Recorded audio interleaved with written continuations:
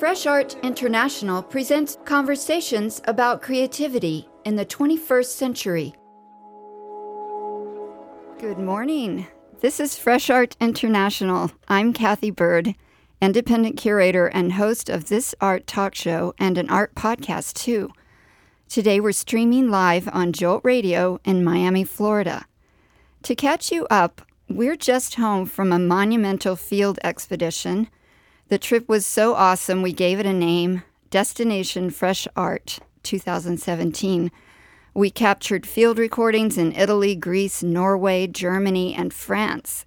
And we called in to talk to John Kenye, Mr. Jolt himself, every couple of weeks to talk about where we were, and special shows featuring sound experiences at the Venice Art Biennale, in Norway, and in Berlin. Now we're going to set the stage for the subject of today's Fresh Art International show on Jolt Radio. And we'll be featuring conversations with some of South Florida's culture producers. With me in the studio are Neil Ramsey. Hello. Good morning. Good morning. Neil is the director and programming mind behind what's going on at Arts Up in Fat Village Arts District, that's in Fort Lauderdale. Also with me is Ingrid Schendal. She's the director of IS Projects, a small press with big ideas, based also in Fat Village. To set the stage, let's listen to a conversation I recorded a few months ago with artist Sharon Loudon. We're talking about Sharon's newest book, Artist as Culture Producer. I think that's what our topic today is really all about. So unless you're driving, close your eyes and imagine that you're caught up in the crazy blitz of Miami Art Week and longing for a meaningful conversation. Today we take you inside the tent of the Untitled Art Fair during Miami Art Week 2016 to meet Sharon Loudon, artist and educator, and Hrag Vartanian, co-founder and editor-in-chief of the online art publication Hyperallergic. We're surrounded by more than 100 gallery displays designed to lure art collectors to acquire the work of artists from around the world. Our conversation is about Sharon Loudon's newest book, The Artist as Culture Producer. Hrag Vartanian wrote the foreword. 40 visual artists contributed essays to the 400-page publication. What does it mean for an artist to be a culture producer? Sharon Loudon had a specific idea in mind when selecting these contributors. I wanted to talk about how artists not only have a practice in their studios, they do projects that are not only in the market as we're seeing here today, and they also extend themselves out into the public realm in many different ways. The artists I chose are people who are very generous. They create communities. They do projects that are not only in the market, but they also extend themselves out into the public realm in many different ways. You're offering the inside story, the roots, the impetus, the inspiration, and the giving that's part of being an artist that a lot of people don't understand. You know, by that artist as culture producer, that's a giving aspect of art that people don't always think about. Your focus is what they can give to communities. I totally appreciate you saying that and recognizing that, but I also think it's about how artists can give to one another. I think that still needs to happen more. And so it's not only a charge for the public to understand who an artist is today, but it's also a charge for artists to be able to create opportunities and give and fuel and feed this community that we're in. So the artists in this book are more models of a potential engagement. Well, I think it's often artists are taught to be creative in every aspect of their lives. And sometimes, though, you have to remind them that it's also the models they create in actually living. It's not just about the work they're putting out into the world. It's actually the communities they're creating. It's like the way they choose to financially support themselves. I mean, these are all parts of the creativity of artists, and that's what they're so good at. And we're kind of in an era where those models are more important than ever because the old ways aren't working for everyone. I think we all feel that in different kinds of ways. So artists can start creating models that are a little more innovative, that are going to be challenging the status quo in different ways, or even just sort of wondering, hey, should I only be concerned about galleries? Should I only be concerned about museums? Should I start wondering about all those aspects and start creating questions and working with other people to figure out the answers? I think that's critically important. And I'm wondering what communities are represented in this book. Wendy Red Star, who's from Portland, Oregon, who's a Native American artist who's from the Crow Reservation, was raised in Montana. Andres Zattel, who creates a lot of opportunities for artists in California. And then you have the Dufalo brothers in Philadelphia, who have a residency. It's called the Recycling Residency. Edgar Arsenault, who's in Los Angeles, who's just amazing in all the different things he does. I mean, each one of these artists creates their different communities around them. Artists as culture producer, are they generating any resources for themselves, or is it a community service? Ooh, that's a great question. I think it's both. I think that they're sustaining themselves, and I think that also they do have a lot of different, I don't want to say jobs necessarily, but different sources of income. And I think that the definition of an artist today is not what it used to be. It's not so singular. But in this book, I pick people who have way different ways in which that they sustain a creative life. So there's Brett Wallace, who was actually hired by LinkedIn because he's an artist. And he manages about 50 people in that company. And to me, that's just one avenue. Teaching, that's definitely one. I think in some ways, even more than the art market, is probably one of the most stabilizing forces of artist communities in the world, because the market exists in some communities, but the reality is almost education and like teaching for artists exists everywhere. Do you know, whether it's in a high school or whether it's in a college or something. So I think we have to acknowledge that. Education's always been an integral part of what we do. Residencies for other artists, studios, real estate, all different ways in which artists can produce culture today. What new roles do you see artists taking on in today's political climate? Oh my God. I wish they would run for office. That would be great. I would love it. I would love to run for office. I'd like for them to be more involved in the political spectrum, in those communities, in the public. I think the role of the artist should be more integrated in the public. And that was a big thing in my mind, a big intention in my mind for the second book, is that I wanted to, actually the main audience for this book really is not the art world, that's secondary, is the public. And I want to create those bridges where artists can cross over into the public realm. And I think the more we're integrated and accepted, if you will, the more poverty there's going to be. And I think everybody raises to another level when that happens, when artists are involved. So that's what I can see. I want them to be more involved in the opportunities in politics that are already set and position them. If we had an artist in every public school that was planted there, a practicing artist in every public school, but also maybe in every administration, that we have more artists who are active, I think it would just enhance and create more opportunities for everybody. The director of the Makata Museum in Brooklyn, she became a city councilor. I share Sharon's dream of that. Like, I'd like there to be an artist in residence in every major corporation, organization, Exactly. public institution. They created a position of artist in residence in the Immigration Bureau in the city of New York. With Tanya Bruguera. Right. And then, so like, this is an example. What a great idea. So lots of great ideas when you think about it for what artists can do and the difference they can make in communities. And I'm sharing today with my guest Fresh Art International's latest field expedition to discover culture producers in our region. And our aim was to venture outside Miami, outside the bubble of the Miami art scene.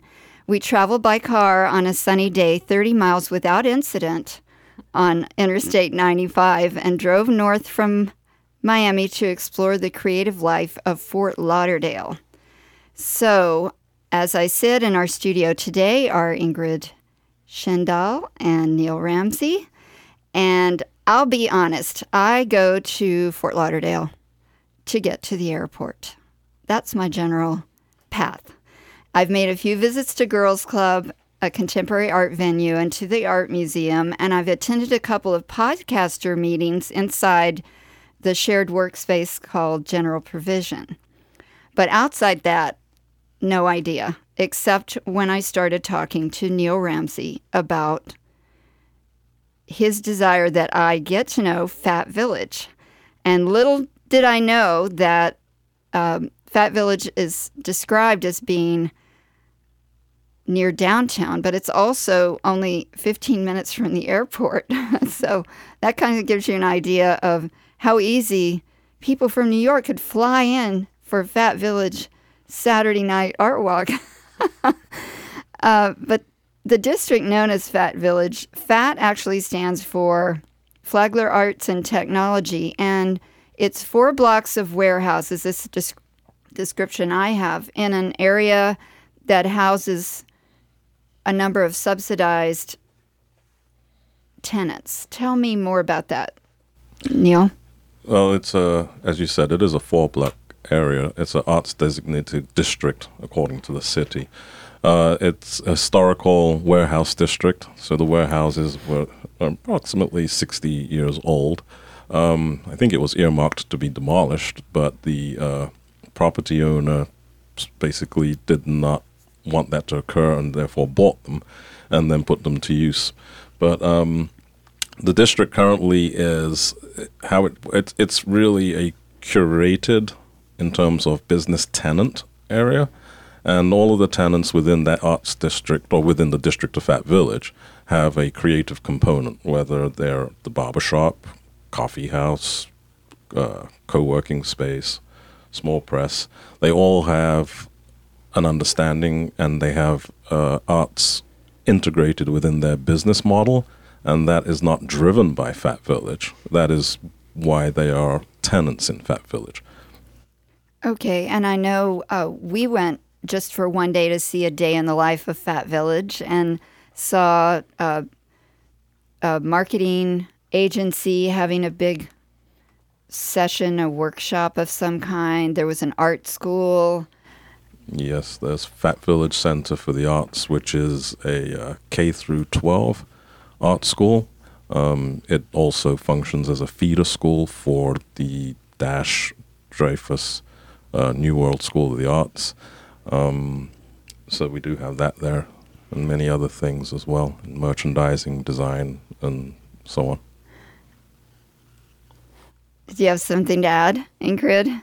Just what's going on in your corner? Yeah, we're lucky to be, in a space where we can really expand. We have a gallery as well as a full print studio doing letterpress, fine art printing, screen printing, and bookbinding. And I think that there's also a bunch of smaller artist studios and galleries in the space that are worth mentioning. It's a place for people to create and sort of be incubated by the district.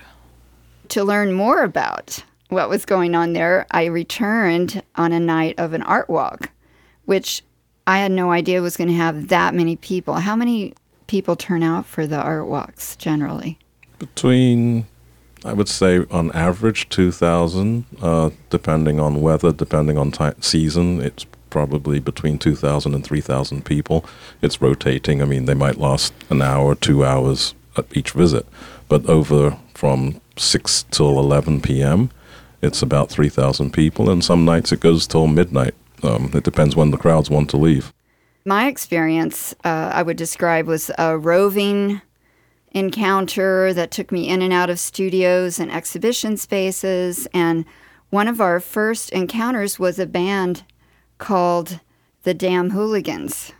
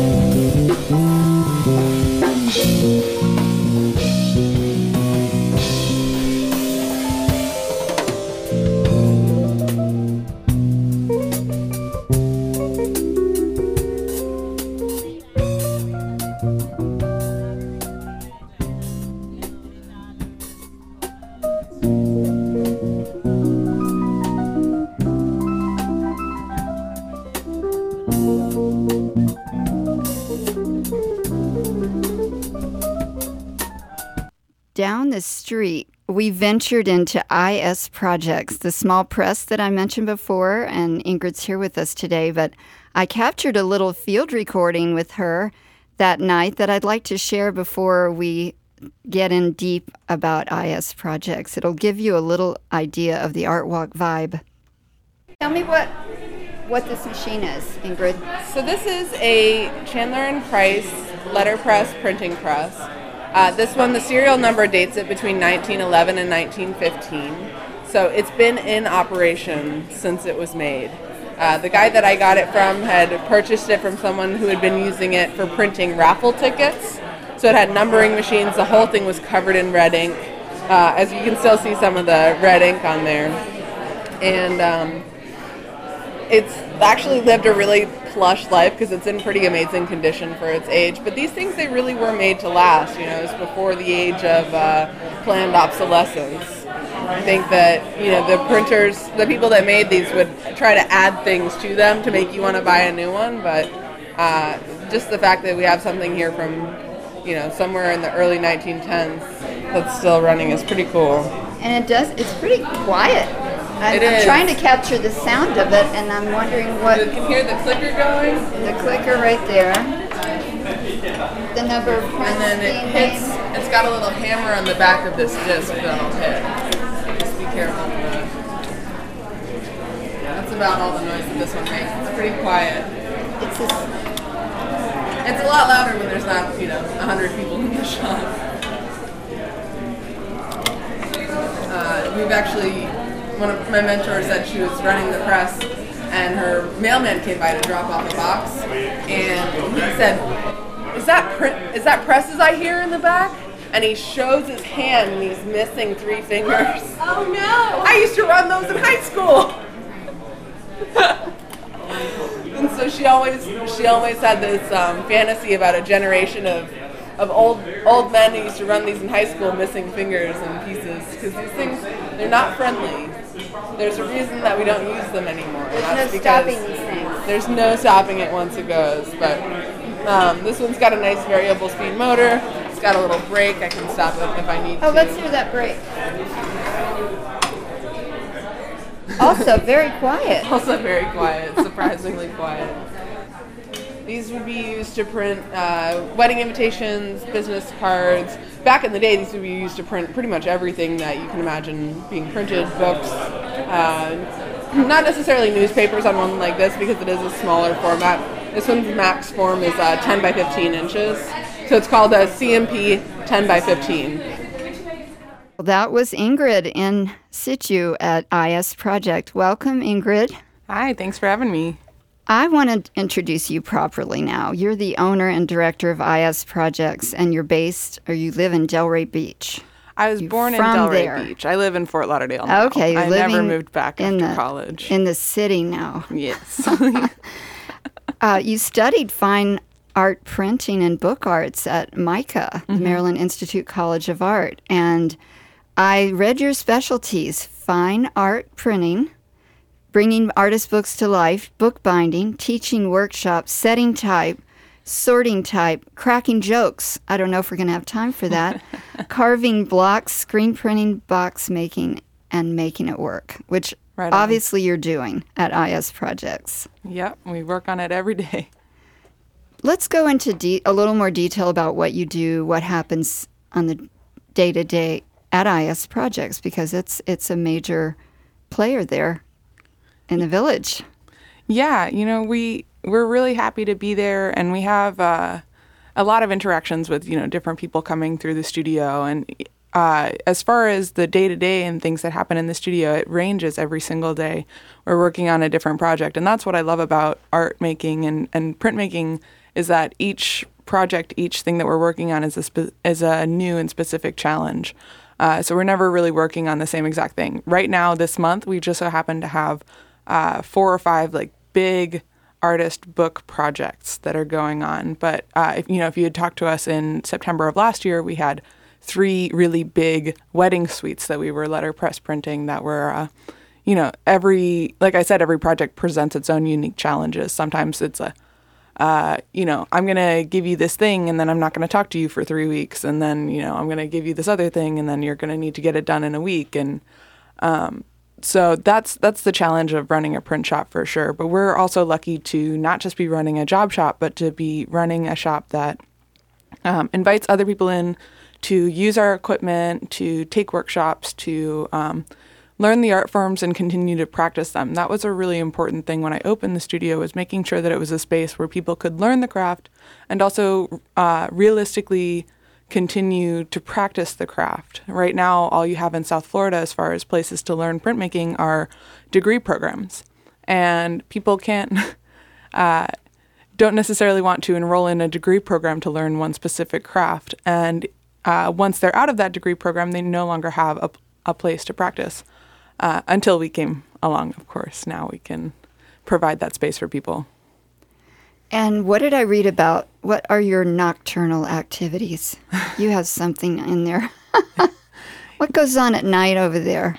Oh, man, it's usually me working by myself like a crazy person, sewing books long into the night. And that's how it's always been. The name Nocturnal Press, which is the name of our commercial side, came from one of my mentors. I told her multiple times that I had been in the studio until 5 or 6 a.m. Printing business cards or sewing books or whatever. And she said, if you ever have a press, you have to call it Nocturnal Press. And that stuck. And so that's what we call our commercial side for commission printing and boutique items. So where do people go to find out how to get involved there, to take a workshop or become an intern? Or you have an artist residency program too. We do have an artist residency program that's sort of in its budding phase. Right now, we select our residents based on artists that we're going to show in our gallery, and we're actually revamping our gallery program for 2018. So there will be a lot more information about that on our website very soon. As far as finding out more information, you can check out our website at isprojectsfl, as in Florida.com. We also have an opportunities tab where we just posted a couple new job listings we're looking to fill. So if anyone's out there and wants to get really involved, check that out. I was reading that you have something coming up in November that is really exciting for you. Yes, it's the Small Press Fair, Fort Lauderdale. Each year we, title it by the year that we're in. So this is SPF 17. Last year was our inaugural year of SPF 16. We're super excited this year. We're hoping it's going to be, not hoping, we know it's going to be even bigger and better than it was last year. It was such a wild success. You spend the entire year planning and getting things ready and talking to people and getting people involved. And then the day comes and you're like, oh man, I really hope people come. But a lot of people came. It was great. And so this year, we're going to be bringing people from farther and wider and more diverse backgrounds. We'll have lots of workshops leading up to it. All of that can be found out on the IS Projects website or the SPF website, which is spf-ftl.com. We also have our exhibitor applications open now, so we're happy to have anyone that works in multiples. The nice thing about the title Small Press Fair is that it opens it up. It's not just a zine fair. It's not just a print fair. It's not just a book fair. It's anyone that's working in sort of the printed multiple, and that can be anywhere from really fine art etchings to photocopy zines that are sharing ideas about fruits. It really runs the gamut of different print media. And so I'll list what I was reading would be those people involved or bringing books to the table or print projects would be artists, printers, booksellers, publishers, authors, poets, bookmakers, designers, zinesters. Absolutely. And on and on and on. So bring the energy on to Fort Lauderdale for that. It sounds pretty exciting. I want to take us back to the Art Walk experience now, because after I talked to you, I went around the corner and there's a barber shop called Monarch's Cut and Shave, and they were offering tastings of rum distilled in Florida, and they had a guy outside painting. And then there were these craft markets with really cool projects, very young hula hoops. There were candles. There was jewelry. There was all kinds of food trucks. And fashions. What else? Soap. That's Fashions. right. Clothing. There was a gluten-free baker, which we had quite a conversation with, who also printed T-shirts. Yeah. A very young, creative energy in those little market areas that I liked. And we ended up coming upon another street performance with Miami-based Afro Beta that had made its way to Fort Lauderdale for this event.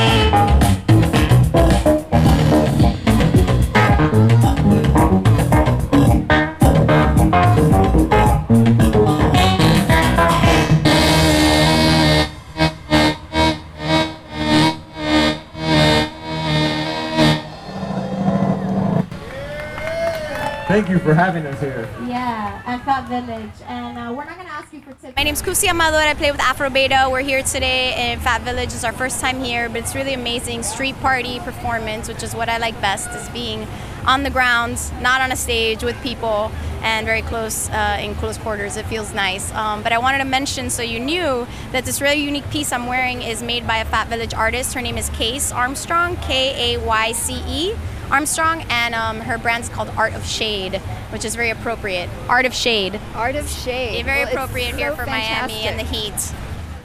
Well, welcome to the Fresh Art International show on Jolt Radio. I'm Kathy Bird. Today we're talking about the contemporary art scene in Fort Lauderdale, just a piece of it, actually.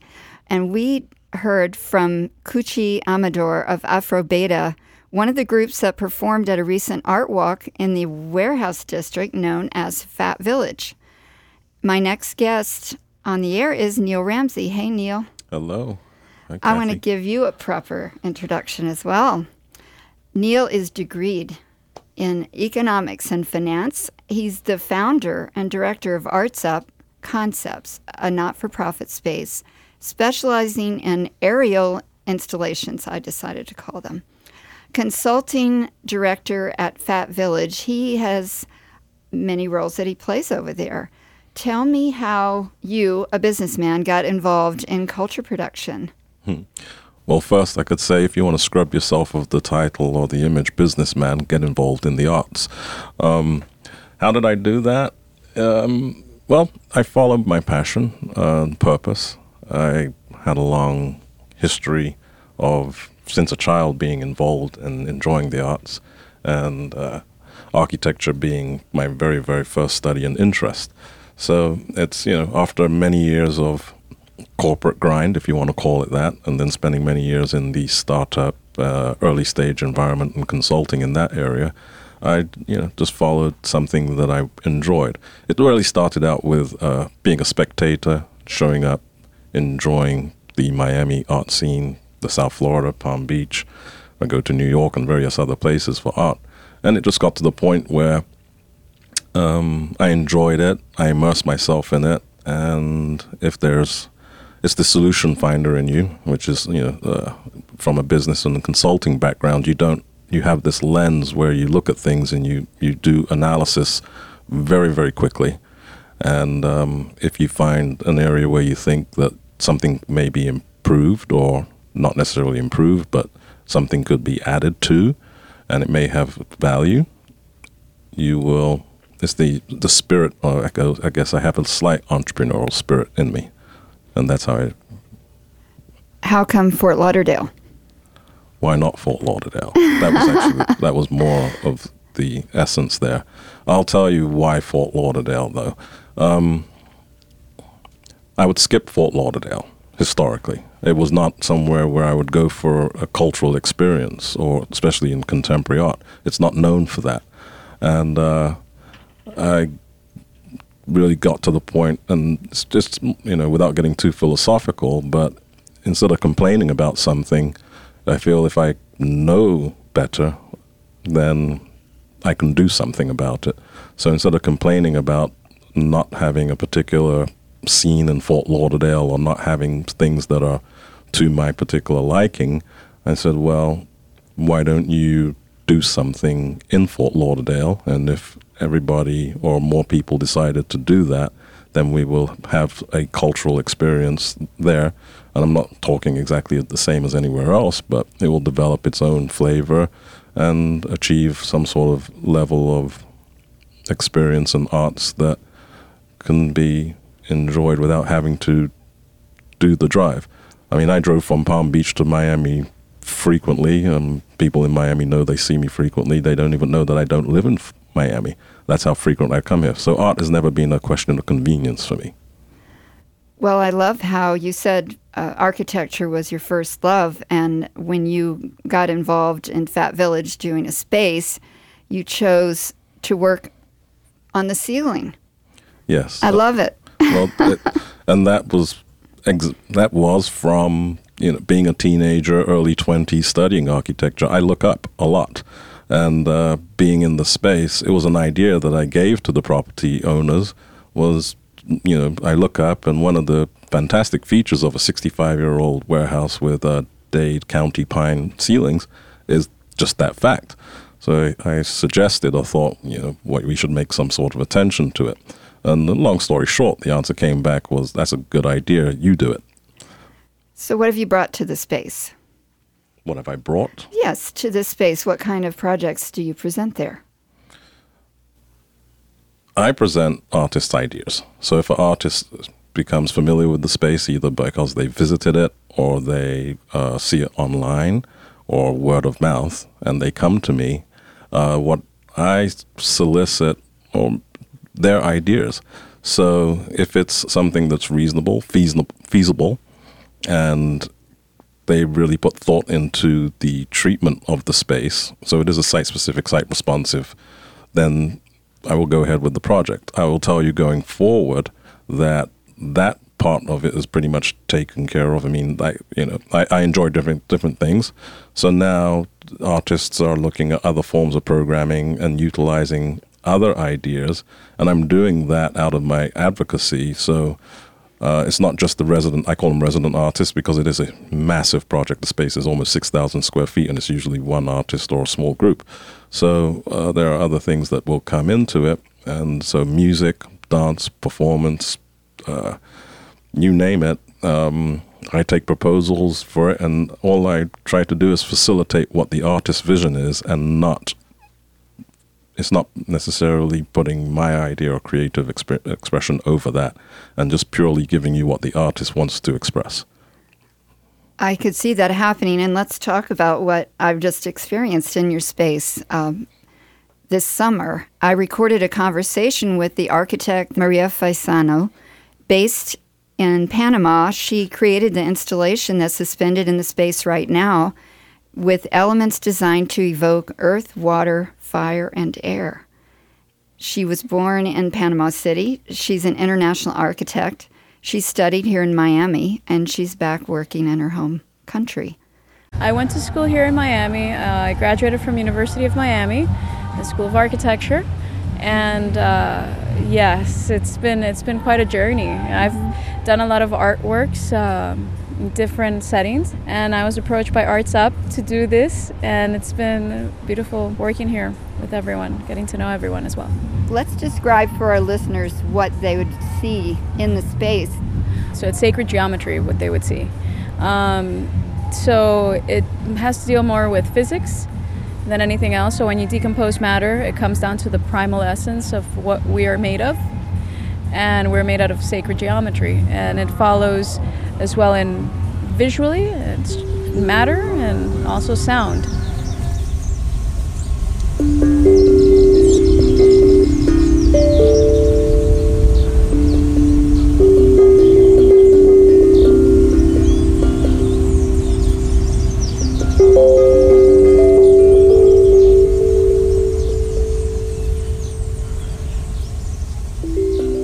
That sound was made actually out of a happy drum. I've played that everywhere, New York, California, you name it, everywhere. It's your instrument, you carry it with you. It's one of the many, yes. So music is part of your practice as an architect? Yes, absolutely. As a human being more than anything, yes. It's important to connect back to nature, and that's what I'm trying to do with this piece. That's why all the materials, they're made out of bamboo. The sacred geometry that you see in the piece, it's made out of bamboo and rope. So it's trying to keep it within an organic sort of context. And where were you when you created these pieces? When you I was in South America. Them? I was in South America when I conceived the idea for this. This is where everything kind of happened, and then I made them out here in a farm actually that might be open to artistic retreats later down the line.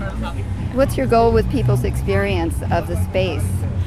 It has to do a lot with parallel realities, which is the name of the piece.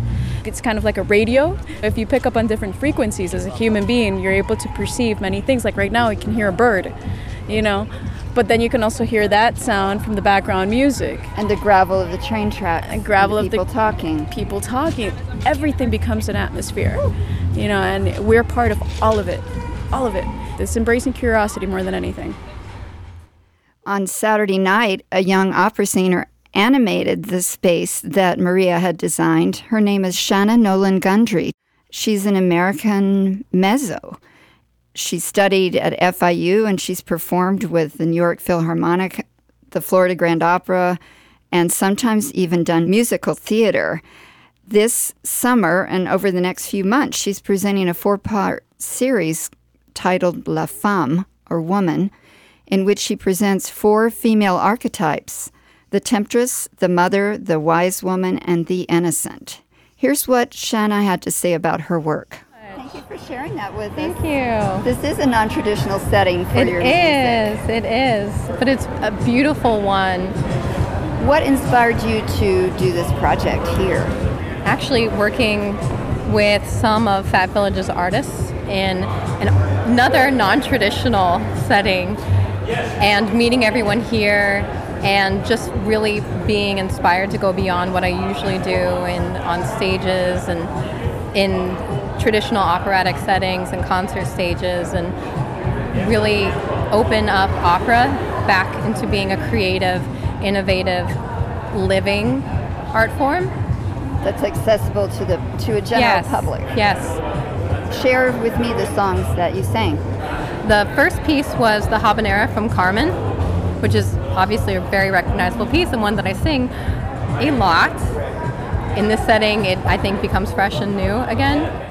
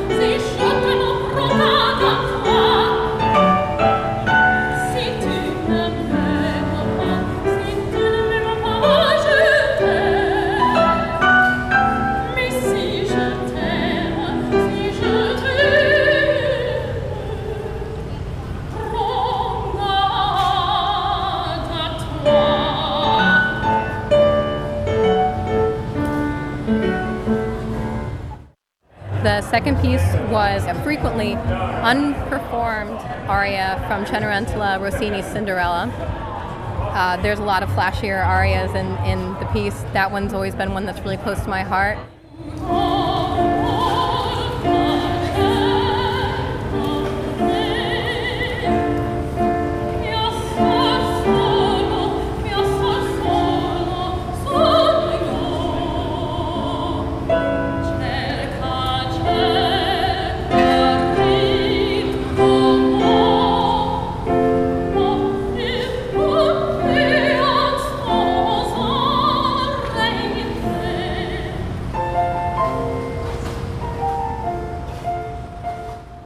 The one after that is called Der Tod des Mädchen, Death and the Maidens by Franz Schubert, and that is actually a standalone art song. He wrote about 600 of them. He's one of the most prolific songwriters of all time, let alone the century that he was from.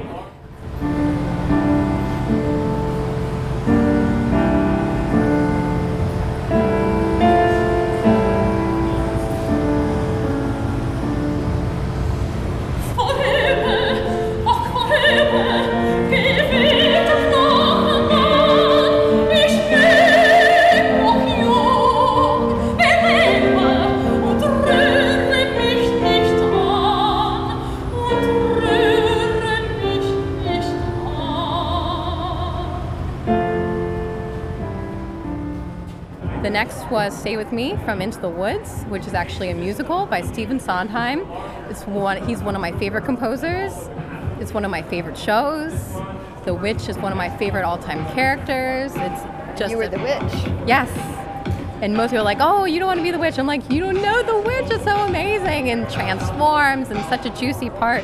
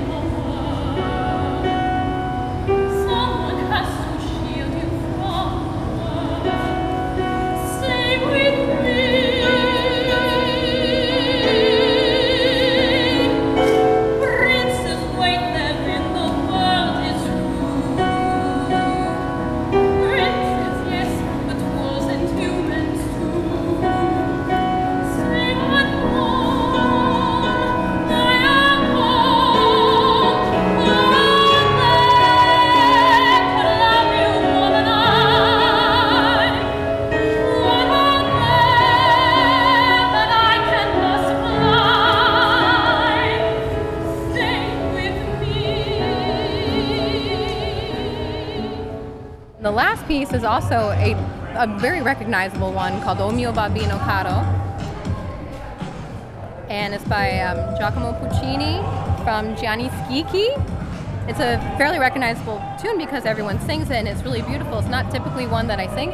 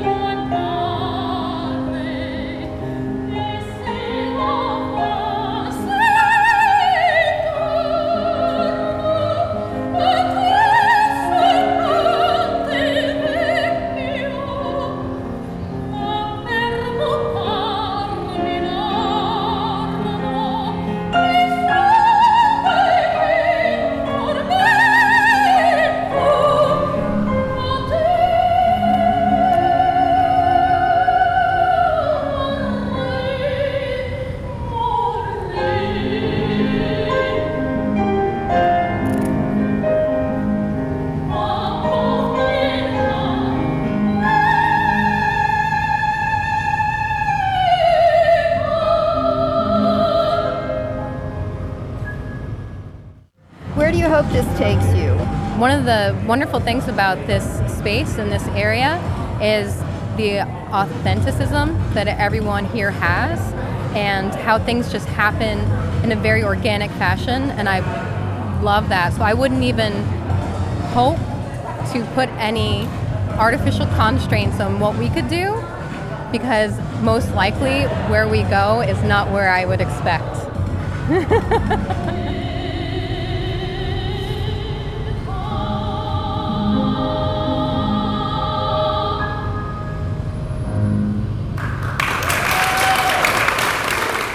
Good morning. You're listening to the Fresh Art International show streaming live from Jolt Radio in Miami.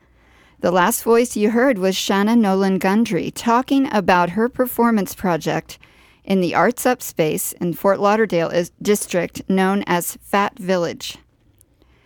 I'm thrilled now to share another aesthetic expression, a conversation about a very different performance that took place in Fat Village 2 weeks ago. Something you might not expect. Swedish-born Jenny Larsson is a choreographer behind the collective performance project she titled Searching for Arctic Winter. Searching for winter is a quest that might seem really odd in a tropical context. I find the project especially intriguing given the fact that I just recently explored the far north of Norway. You may find the topic refreshing considering it's summer in Florida.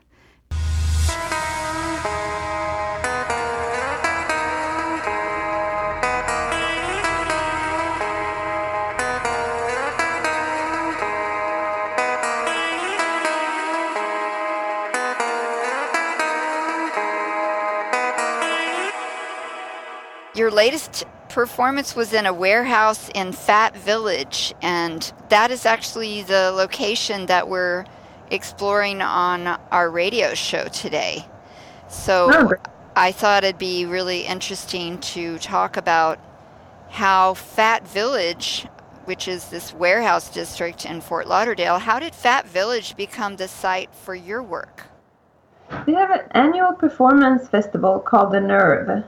The warehouse where I presented Searching for Arctic Winter is one of the at least two of the Fat Village project's spaces. And I mean, it's just this beautiful sort of blank canvas where you can, I feel like anything is possible in these warehouses. They're very, very nice. I feel like they have a very nice vibe. I feel the same way. I experienced the art walk for the first time last night, and a performance in one of the spaces was just so beautiful. One thing I thought was very important for this conversation was to talk about the Girls Club. They've been an anchor in that community, and they're the ones that commissioned several projects that you've done, correct? Yes, they have. They have been extremely supportive. And that's also a great, great team to work with. I'm really appreciative of that relationship. Yes, so this was part of their off-site programming for this year, 2017. And I mean, we could really have chosen any site in Broward County, but I keep returning to Fat Village. There was also a great collaboration between Girls Club and Fat Village and me as an artist. I'm wondering about In Search of Arctic Winter. Let's talk about that one specifically, because here we are in the tropics. You're from Sweden. I know your work evokes your personal history and the environment in which you grew up, and this is certainly no exception. But to bring a sense of the Arctic Circle into this tropical environment, that's pretty amazing. Mm-hmm. How you evoke that sense of the winter is through sound and, of course, the gestures, the costumes. Mm-hmm.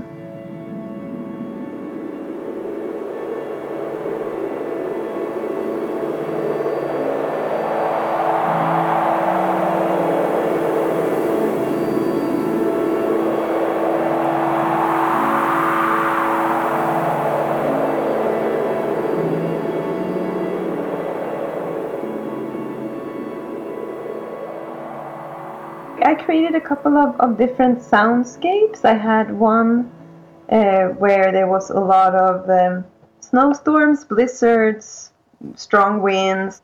I had a sound score with a lot of feet walking in the snow or on the ice.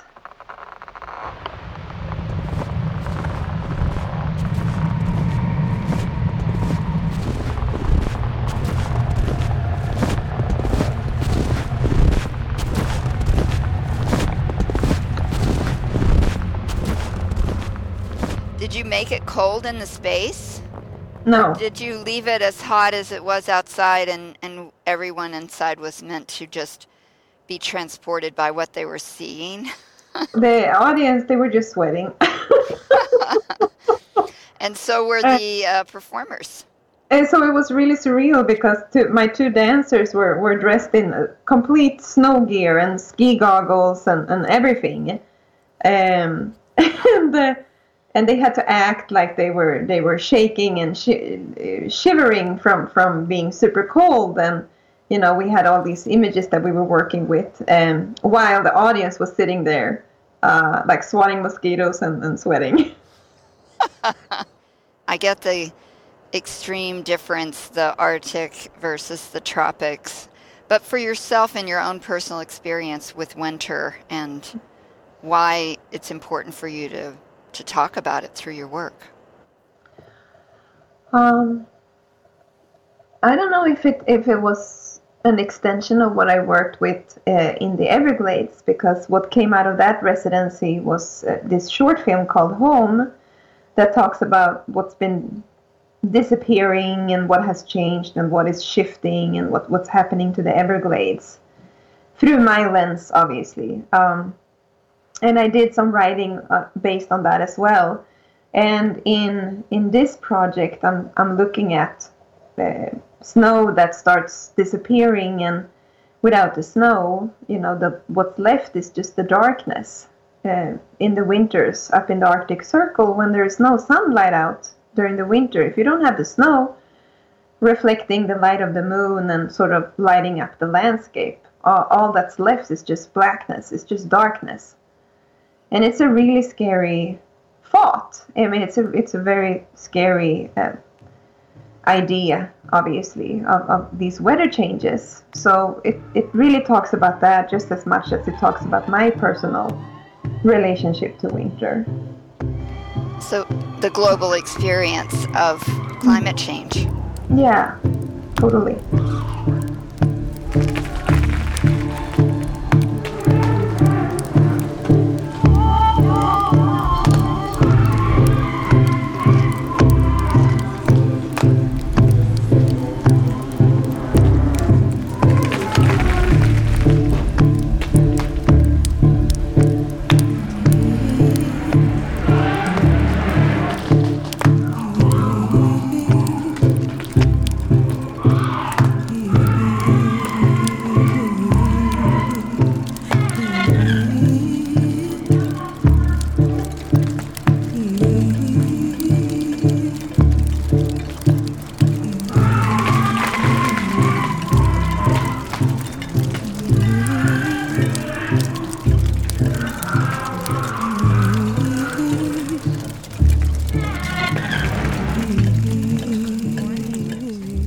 This is Fresh Art International. I'm Kathy Bird. We're live streaming on Jolt Radio in Miami, Florida.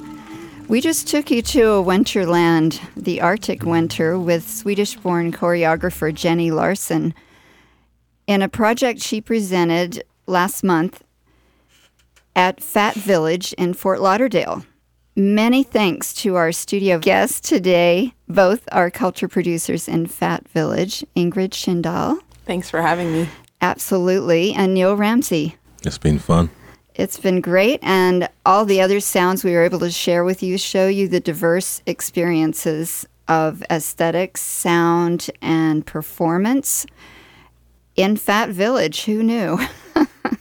If you like what you're hearing, let us know at Fresh Art INTL and at Jolt Radio. I invite you to subscribe to our podcast where you'll find over 100 episodes. Visit freshartinternational.com, check us out on social media platforms, and follow us. Thank you for listening.